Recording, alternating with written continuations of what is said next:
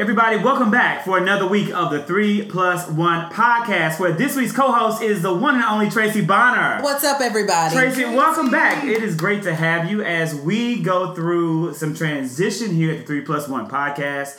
I'm super thankful that you're able to join us and be my co-host as we bring in our third person. Our guest this week is Leader for Diversity and Inclusion, Paris Prince. Paris, welcome to the 3+1 podcast. Thank you. Great to be here. And since I'm in the South, I'll give a good warm hey, y'all. Hey, y'all. So, Paris, we're going to talk about your work with diversity and inclusion. But with that, what do you feel is a message that you have for some of our Southern listeners? Many of our podcasts, we average about 600 listeners per week. And typically, many of those individuals are here in the South. What is a message that you have for our Southerners in regards to diversity and inclusion?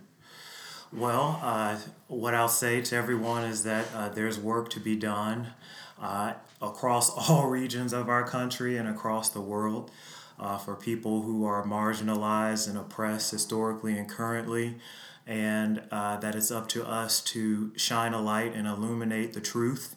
I'm sure all of us are aware that the truth is under siege right now, and that truth matters when it comes to people's experiences and the day-to-day struggles that people face because of who they are, because of their skin color, because of who they love, because of their gender identity, etc. What do you mean the truth is under siege? And Tracey, jump in at any point. Well, I think unless someone's been purposefully avoiding the breaking news that's feverishly coming out, we know that there's a lot of narratives and counter-narratives that are difficult to sort out, what's really happening in our world today. It can feel very chaotic and confusing. Who are the good guys, the good people? Who are the bad people? Everyone kind of has a slant and an angle. Someone could say that an act is biased or racist, and another person can say, well, this is reverse racist or biased. And it's, again, where does the truth really lie? And we can quantify that. There's evidence that we can use to ascertain the truth. There's historical precedent and trend as well. And so it's up to us to be equipped with knowledge and to really be purveyors of the truth. Mm-hmm. Here in the South, there are in the South, President Donald Trump has some of the highest poll numbers across the United States of America. Almost every elected official in state government in this state of Georgia, where we record the podcast, is Republican-led and owned, and many of those people, including our governor, are staunch supporters of our president. Do you feel that President Trump has eroded the truth for our nation? Well, President Trump has exposed a lot of fault lines that, I guess some folks could view it as, this has been kind of building with Trump's administration and presidency in this term. But I would argue that it's always kind of been here. Mm-hmm. And for example, in this state, we're in Georgia right now, voter suppression has been, a very, very, very strongly pushed by Republican political leaders to suppress voters of color with various measures to just keep people from the ballot box or, discourage people from voting, make it more difficult. And we now see, the national news outside of Georgia from D.C. with our president attempting to meddle with the election again, the future election for 2020. But essentially what we have here is a party, a political party that disregards the right to vote. Oh, period. And obviously that's no longer sacred. So I don't think it's just Donald Trump that has eroded our sacred, institutions and also the right to vote. This has been something that's been in the works for a while, and it's going to have a huge impact on our elections. Mm-hmm. And I think we need to be more mindful about where we seek our news and seek our truth.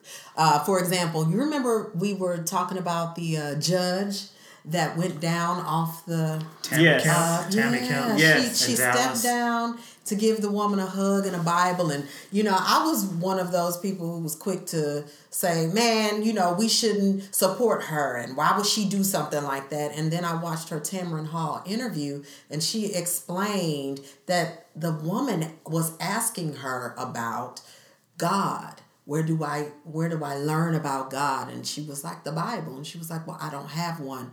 And she said, because I have. Yeah, has she read that Bible, she knows she's going straight to hell because thou shalt not kill. And she killed an innocent man who was in his house eating ice cream. Tracy, I saw Tamron Hall too. Oh, you saw it too? I saw that same episode. But also with the bailiff, I was like, you think she fixed her hair? That's what she said, yeah. That's what the judge said, Well, the judge said that was a frisk.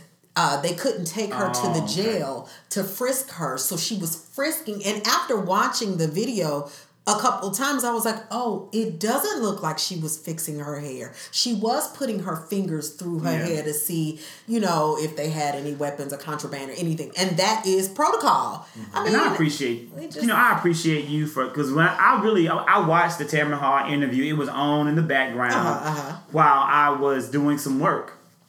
When I watched it, I have to say that not one opinion I have has changed about Judge, what's her name?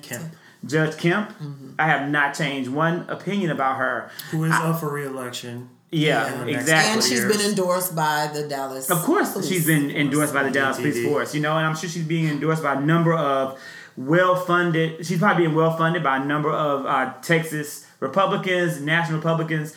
I felt no change, and I understand that it is a moral imperative to spread the word for Christians across the United States of America. But it's very hard for me to believe that Amber Geiger, convicted murderer, has not been exposed to the Christian faith at this point in her life. Yes. It's really hard to believe. But God bless Judge Kemp for putting a Bible in her hand, and for being a bigger woman, and God bless everybody who's been willing to forgive and move forward.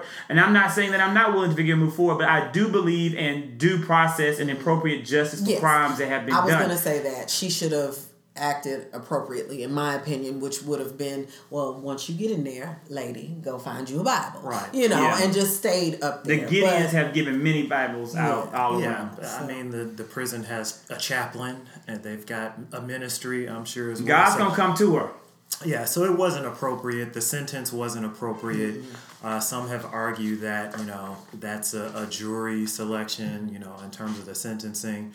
But I think that case that we're discussing now from Dallas is yet another example of, a national kind of cultural flashpoint that brings all of our attention and heightens it to, the things that we see every day. But maybe there aren't discussions. And so, we can look at that trial and what was televised and the photos that we saw, and we can clearly look and see that there is a difference between how perhaps someone who is black or brown may have been treated in that circumstance. Absolutely. As a defendant. But I also want to say, convicted murderer. We've got to stop going to the shade room for our news, for our truth, just to bring it back to. And that's the whole point, of 3+1 is that we do realize. I realize as an educator that many of my students and former students go to places like Facebook, the Shade Room, Media Takeout, TMZ for their news sources, and they're not really getting real news exposure, real news experience. The world is changing around them. Their lives are changing around them, and they're worried about Kim Kardashian. And that was really a big part of the focal point for why we created this podcast, in the first place. And I think that's why Shepard Smith just stepped down at Fox. Yes, and that's on today. That's on our topic. Oh yeah, we're going to talk about Shepard. We're very interesting Mississippian, homeboy from the state of Mississippi, Holly Springs, actually. Paris, why is diversity and inclusion? Why is that your passion? Well, given my life experience. For those of you who don't know, I was born and raised on Chicago's South Side. South Side. That's right, South Side. One of the most segregated cities in America. In the South Side, where I'm from, is predominantly African American.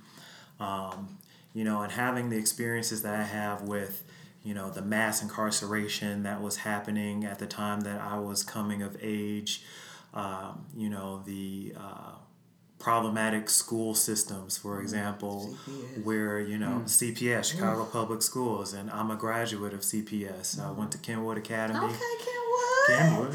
Broncos. What you know about Kenwood? All my friends went to Kenwood. All the pretty and people. I actually, And where did you meet these friends? At the Tennessee State University in Nashville. But I also taught there, too. I taught the August Wilson monologue competition there. So, yeah, I have a very close connection. Do you know Liz Kirby? No, I don't. I know Bart Fitzpatrick. We'll talk about that later. Yes, that's my girl. Shout out to Bart. But, having that life experience and, having so many odds against me, so many barriers, so much to overcome, being not only Black, but being half Latino, half Puerto Rican, and also queer, and have identified as such from a very young age and was not closeted or down low. I just didn't fit in anywhere. So it actually developed a certain skill set for me to kind of be on the margins and kind of in between of identities and kind of moderate, I guess, differences. And so it became a skill set. It became something that, I think enhanced my natural talents. And it's something that I love. It's something that, I've observed by just being myself, how we can break barriers. And, so often we have flashpoints, like I mentioned before, that really bring people out to point out and highlight injustice, inequitable treatment. And I thought to myself, like, to be part of change, to be part of this revolution, like, how can I participate in actually making a difference? And a career in diversity and inclusion can be very impactful. It can also be completely hogwash and, creative marketing to appear to be more fair than an organization truly is. That being said, I'm very serious about this work, and I'm a certified diversity professional, and I have an MBA in social change. I've studied long and hard and worked long and hard to really master the kind of scientific management techniques and what it takes to create inclusive communities and organizations. So do you go into corporations and have like workshops and seminars on how to encourage inclusion?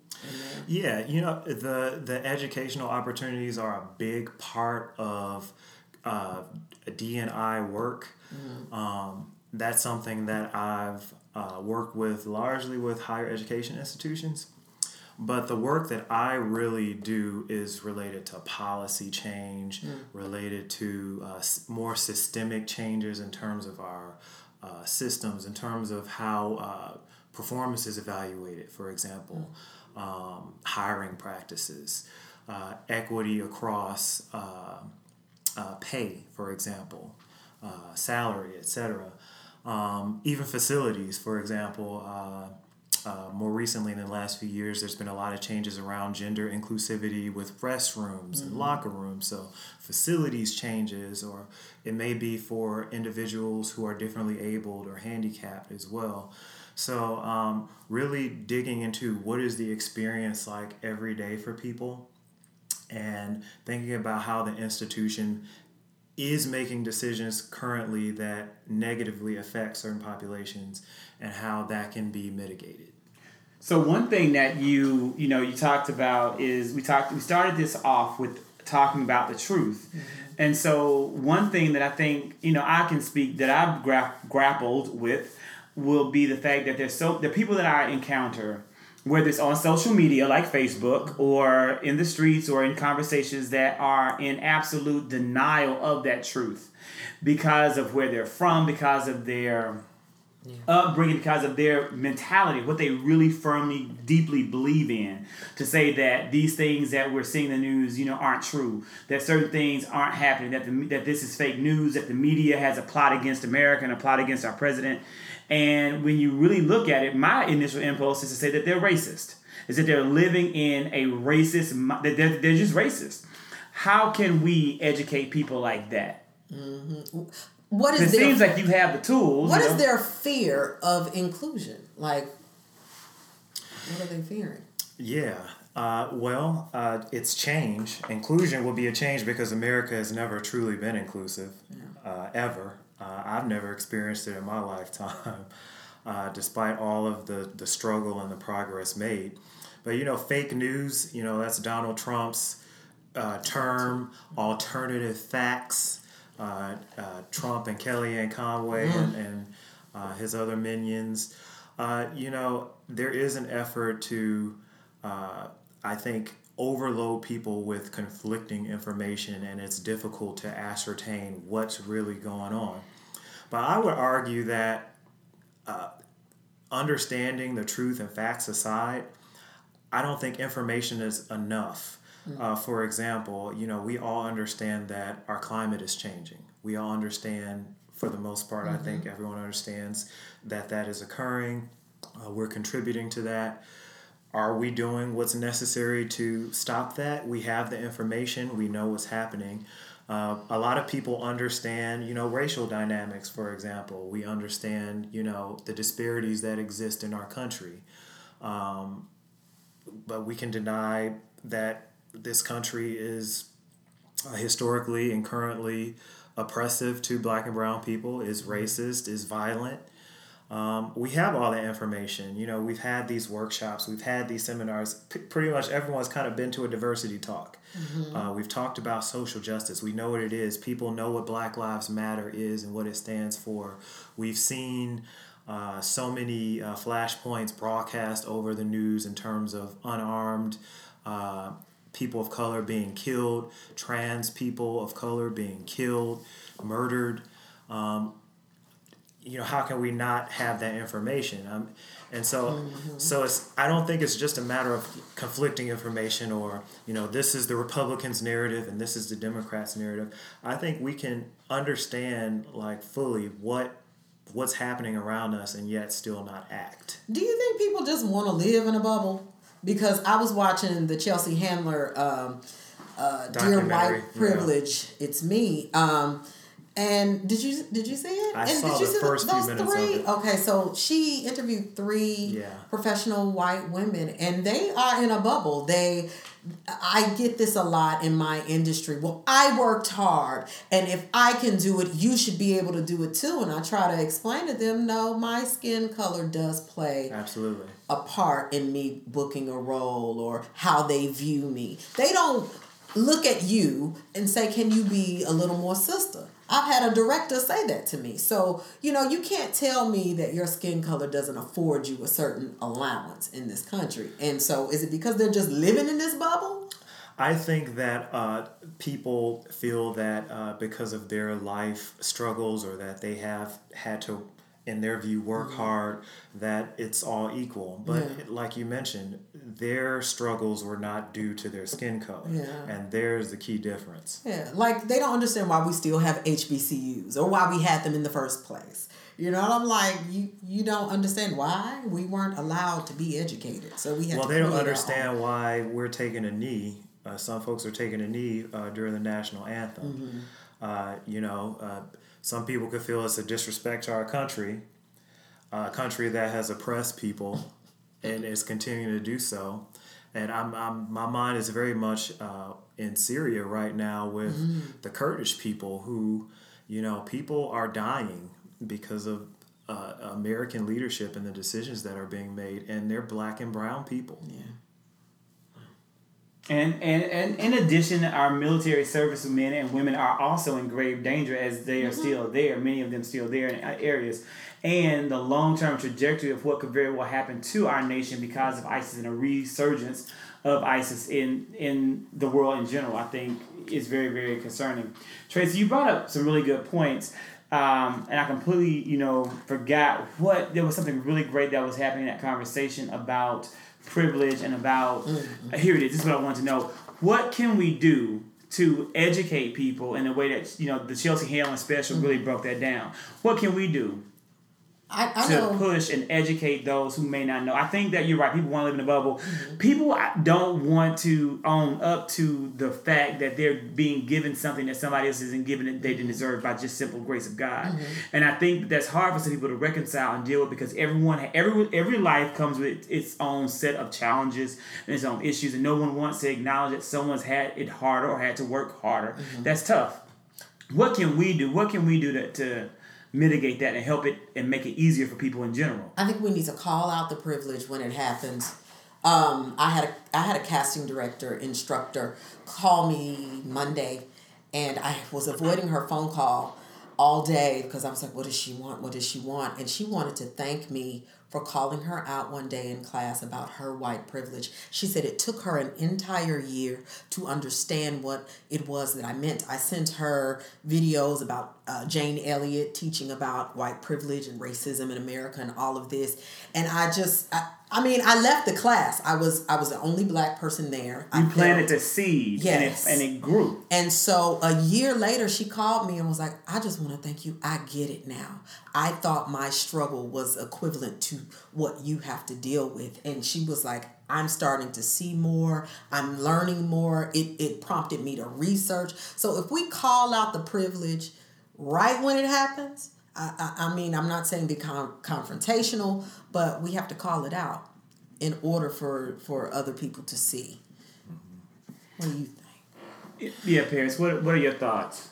Well, understanding that, generationally, there are some very, very big differences in terms of viewpoints on social justice in this country. Working with students who tend to be younger people, you do see a big difference in terms of awareness, in terms of activism, in terms of engagement to create change. And I really think that, given the polarized nature of our politics right now, and I don't think that racism is a political issue as some people make it, but how our two-party system works, it is. When you have one party that's pretty much exclusively white male, and our entire president's cabinet pretty much as well, and administration. But I think it's generational, and I do think that given that polarized nature, there are some folks who just will tune out obvious information that's visible on their faces, and they don't have to have a reason at all. There's no imperative for them to change. It doesn't affect them in their minds, but it really does. For example, like I was mentioning before, the voting rights. Someone who maybe isn't affected by a voter ID law could say like, hey, I don't care what's happening with the integrity of our elections. But then when President Zelensky in Ukraine is asked to influence our election, well, that does affect everyone. And I think it's the degrading of our electoral system that was targeted at poor people, at black and brown people, that eventually erodes integrity for everyone. And so I really try to think about that linked fate where, we kind of universalize how some of these systems have disproportionately negative outcomes for certain people and how that affects everyone. Like I mentioned earlier, climate change.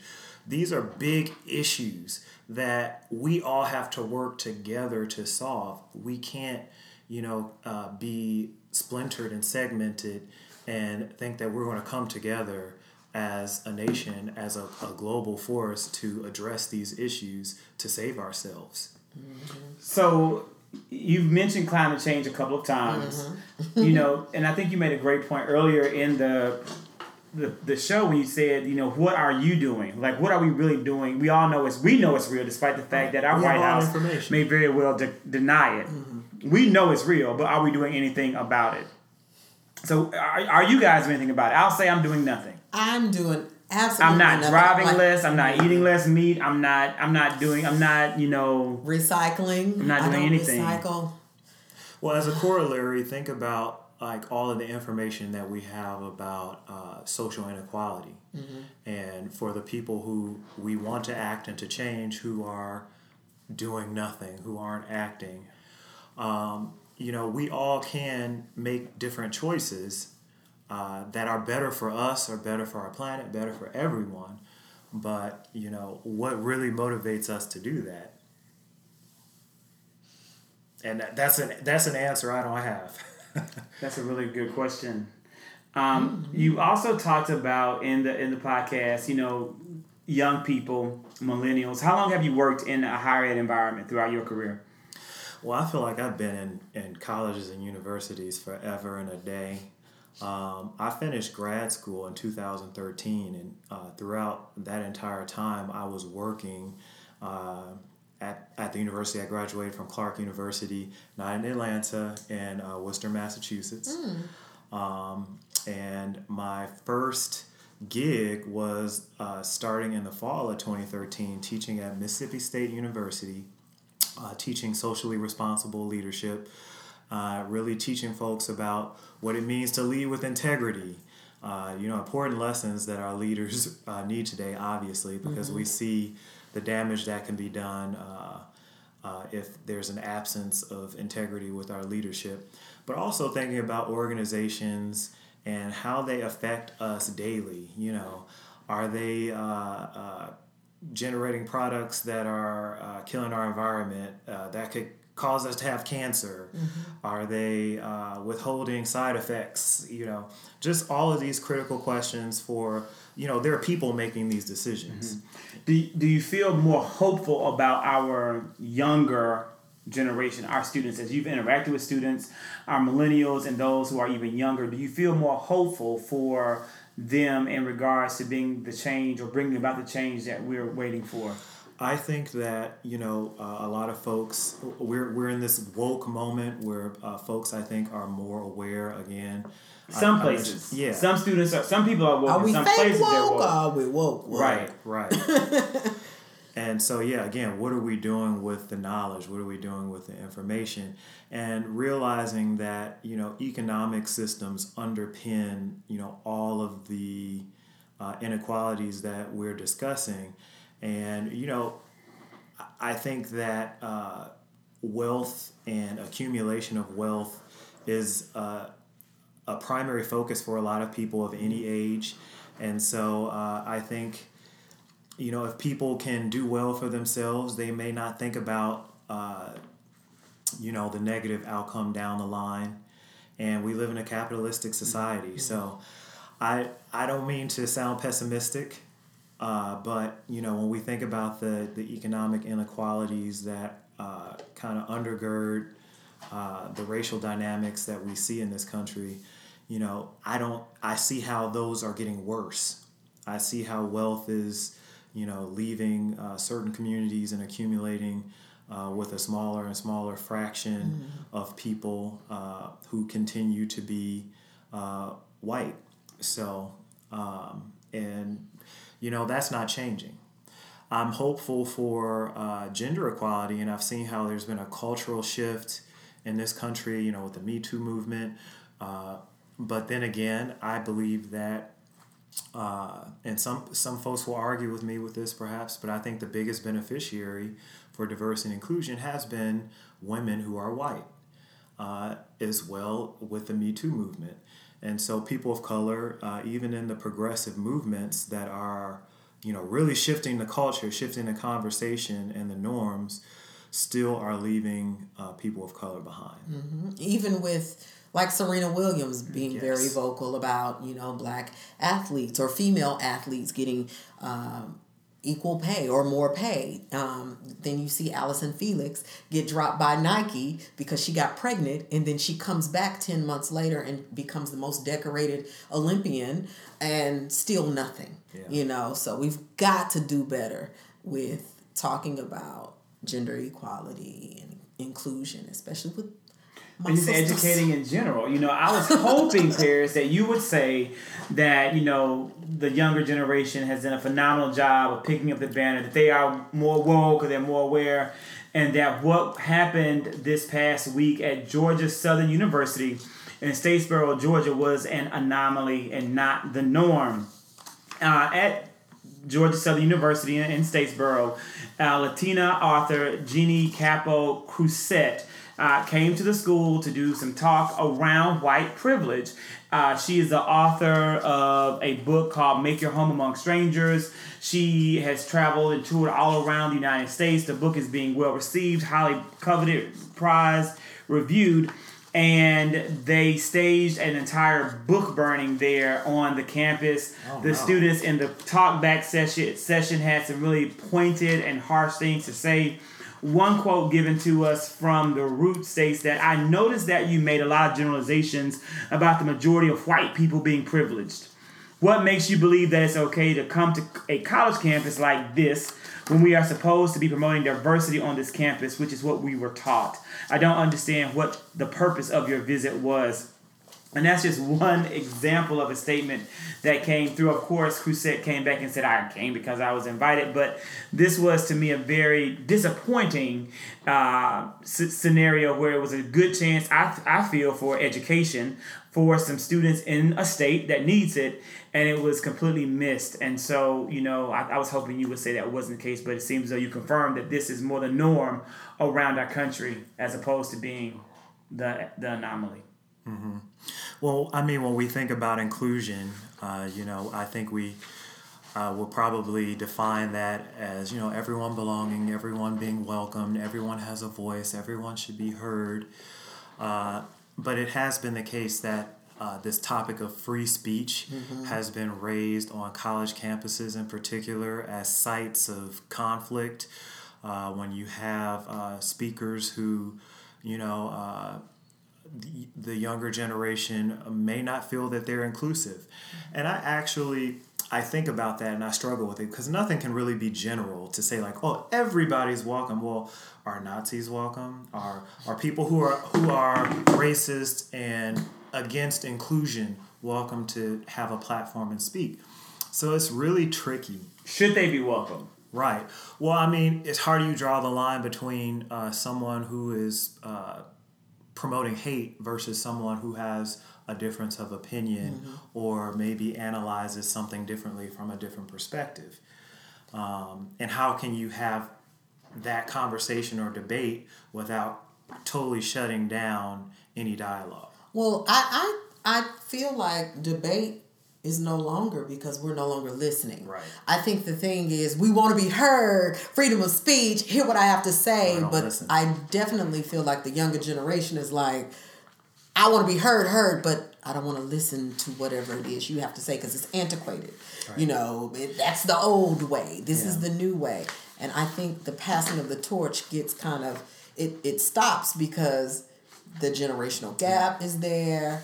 We are butting heads on how we can speak and listen to be heard. Right. It's confusing for me because I do see a lot of our young people out here speaking, and they're woke. Doing some great work like Greta. Yes. Yeah. But I also feel like they're missing something as well. The leadership just is not there. Everybody got a voice, but no one has a vision. And so I think that's a great point. Everyone has a voice, but no one has a vision.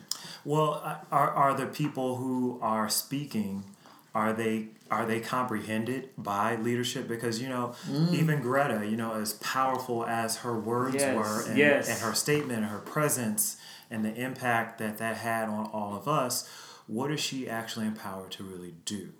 So, in the field of diversity and inclusion and the work that I have done in my career, that's really where I step in, not only in terms of like this speaking versus comprehending and listening component, where, it's my role to really make it clear what people are saying. What does this feedback mean? Whether it's through survey instruments, whether it's through focus groups or what have you, so that leadership that actually is empowered to, foster that inclusive environment are able to analyze and understand, to comprehend, because, the data is what bears out, I think, what needs to be changed. And unfortunately, I think that the anecdotal, experiential kind of dialogues only go so far. They're important for healing, especially, I think, for people who have experienced the pain of being marginalized and being left out. and it's also a learning experience for those who perpetrate those systems. But we all can walk away and nothing really changes. I know. That's what I was gonna say. Do we have to wait until after the conversation to come up with these action steps? Yeah. Can we not, in that moment of debate, say, okay, I hear you. Now, how can you and I work together to gain an understanding about whatever the topic is or whatever? Can we do that in that moment? I feel like we need to start calling those things out then. Yeah. We need to start saying something then, resolving it then. Because once I walk away, I'm walking away saying, it ain't never going to change. Mm-hmm. I'm always think or you this write way. out the person, and that person becomes an idiot or a moron or a bigot or a homophobe or something else, and you're done engaging in that way. In the way that some students at Georgetown Law School last week did to outgoing Homeland Security Secretary Kevin McAleenan. He was speaking, and he was booed specifically about his immigration policies. But we found out, Friday, our last work day, that President Trump was replacing him, had asked him to step down. And so, I was kind of proud of the students for taking a stance when he came to speak, and they booed so much he was not able to do the speech. But now, from really, Paris, your interview, maybe that may not have been the best approach to attempt to garner a different response from him and his supporters. Yeah, I mean, but I was still boo. I think everyone kind of knew what he would have to say, and I guess they didn't want to hear it. But I would encourage some hatred and lies. I would encourage folks to, like you mentioned, that is an opportunity to call things out in that moment. Put him on the spot. Yeah. Challenge him. So you would agree with the protest? Well, I think that it could have been a useful dialogue. Okay. And, when we have moments like this, it plays into this narrative that I see increasingly with Donald Trump's re-election campaign, that the left or liberals are an angry mob and they're actually discriminatory because we can't even talk. We can't go out to eat. I remember Maxine Waters had mentioned, get in these people's faces. And so people started doing that with the Trump administration. They'd go out to eat and people would, go. Yeah, and Sarah Huckabee Sanders and her beautiful smoky eyes, was unable to eat at the Red Rooster. That eye that can't open all the way. They got where they were denied service. So are protesters getting in the way of that opportunity for us to have that dialogue? Because if I'm here to give a speech about something and you don't agree, and you start a shouting match and all of your protesting friends shout with you, that stops us from being able to have a dialogue. So how effective is this? Or we're in the cancel culture now. Yeah. Where, it's boycott, shut down, and in some ways I can understand the lack of patience because we have been dealing with these very issues and questions for how many generations, and maybe this is a solution to boycott, to shut down, to cancel. It certainly erodes the economic underpinning that you spoke about earlier. When we're able to withhold our commerce and hold back our money from supporting things that we don't believe in, that's how we're able to have an impact. I think that I firmly believe in cancel culture. But I think the cancel culture is not effective because if you call me a monkey, H&M, I'm no longer going to shop at your store, H&M. But I don't think it's effective because most of the time those H&M's do not address it. Like we cancel Kanye, but then all he had to do was put out a gospel album, and now we his best friend. It's like, cancel culture. I'm not his best friend. I'm just saying a lot of people are like, oh, well, he was going through something and he lost his mom, and now our compassion comes back. And then he goes to Utah and says, that I'm a Trump supporter. Is the greatest party in America. It's like, what? I don't know. Yeah. I don't know. And there's a huge power dynamic there too, because when we talk about protesters shutting down a Homeland Security secretary, this is a very powerful man. No one is really silencing the Homeland Security Secretary. Versus, if we talk about people who are marginalized, they don't have a voice to begin with. Yeah. So, there's a lot of folks who, right. Okay. There are a lot of folks who are equating, shutting down this person to, preventing other people from speaking who don't have that power. So, it's very difficult to really address this because of these dynamics of power. We're not on an equal field when we're sitting down having a dialogue or having a conversation. And that's something that we have to realize. And so, for example, the protesters, they probably weren't given space to speak. Even if there was a Q&A portion after the secretary spoke, they will be limited in what they could say. So, there's a power imbalance to begin with. And if I were designing some of these talks, it would probably be more interactive where perhaps the people who are coming actually could, have more participation. Like a Q&A? Yeah. Okay. Like I said, really the purpose is to educate. But sometimes the purpose isn't to educate, it's to give someone a platform for their ideology, and that very well may have been the case. It may have been why we had to protest. Yeah, but and the framing is important. So it's been a great day, a great Monday, guys. We are going to continue the conversation on tomorrow, where we will talk about Shepard Smith from Mississippi, along with T.I.'s wife, Tanya. So please do tune in and check us out on Tuesday. Have a great rest of the day, guys. See ya. Holla.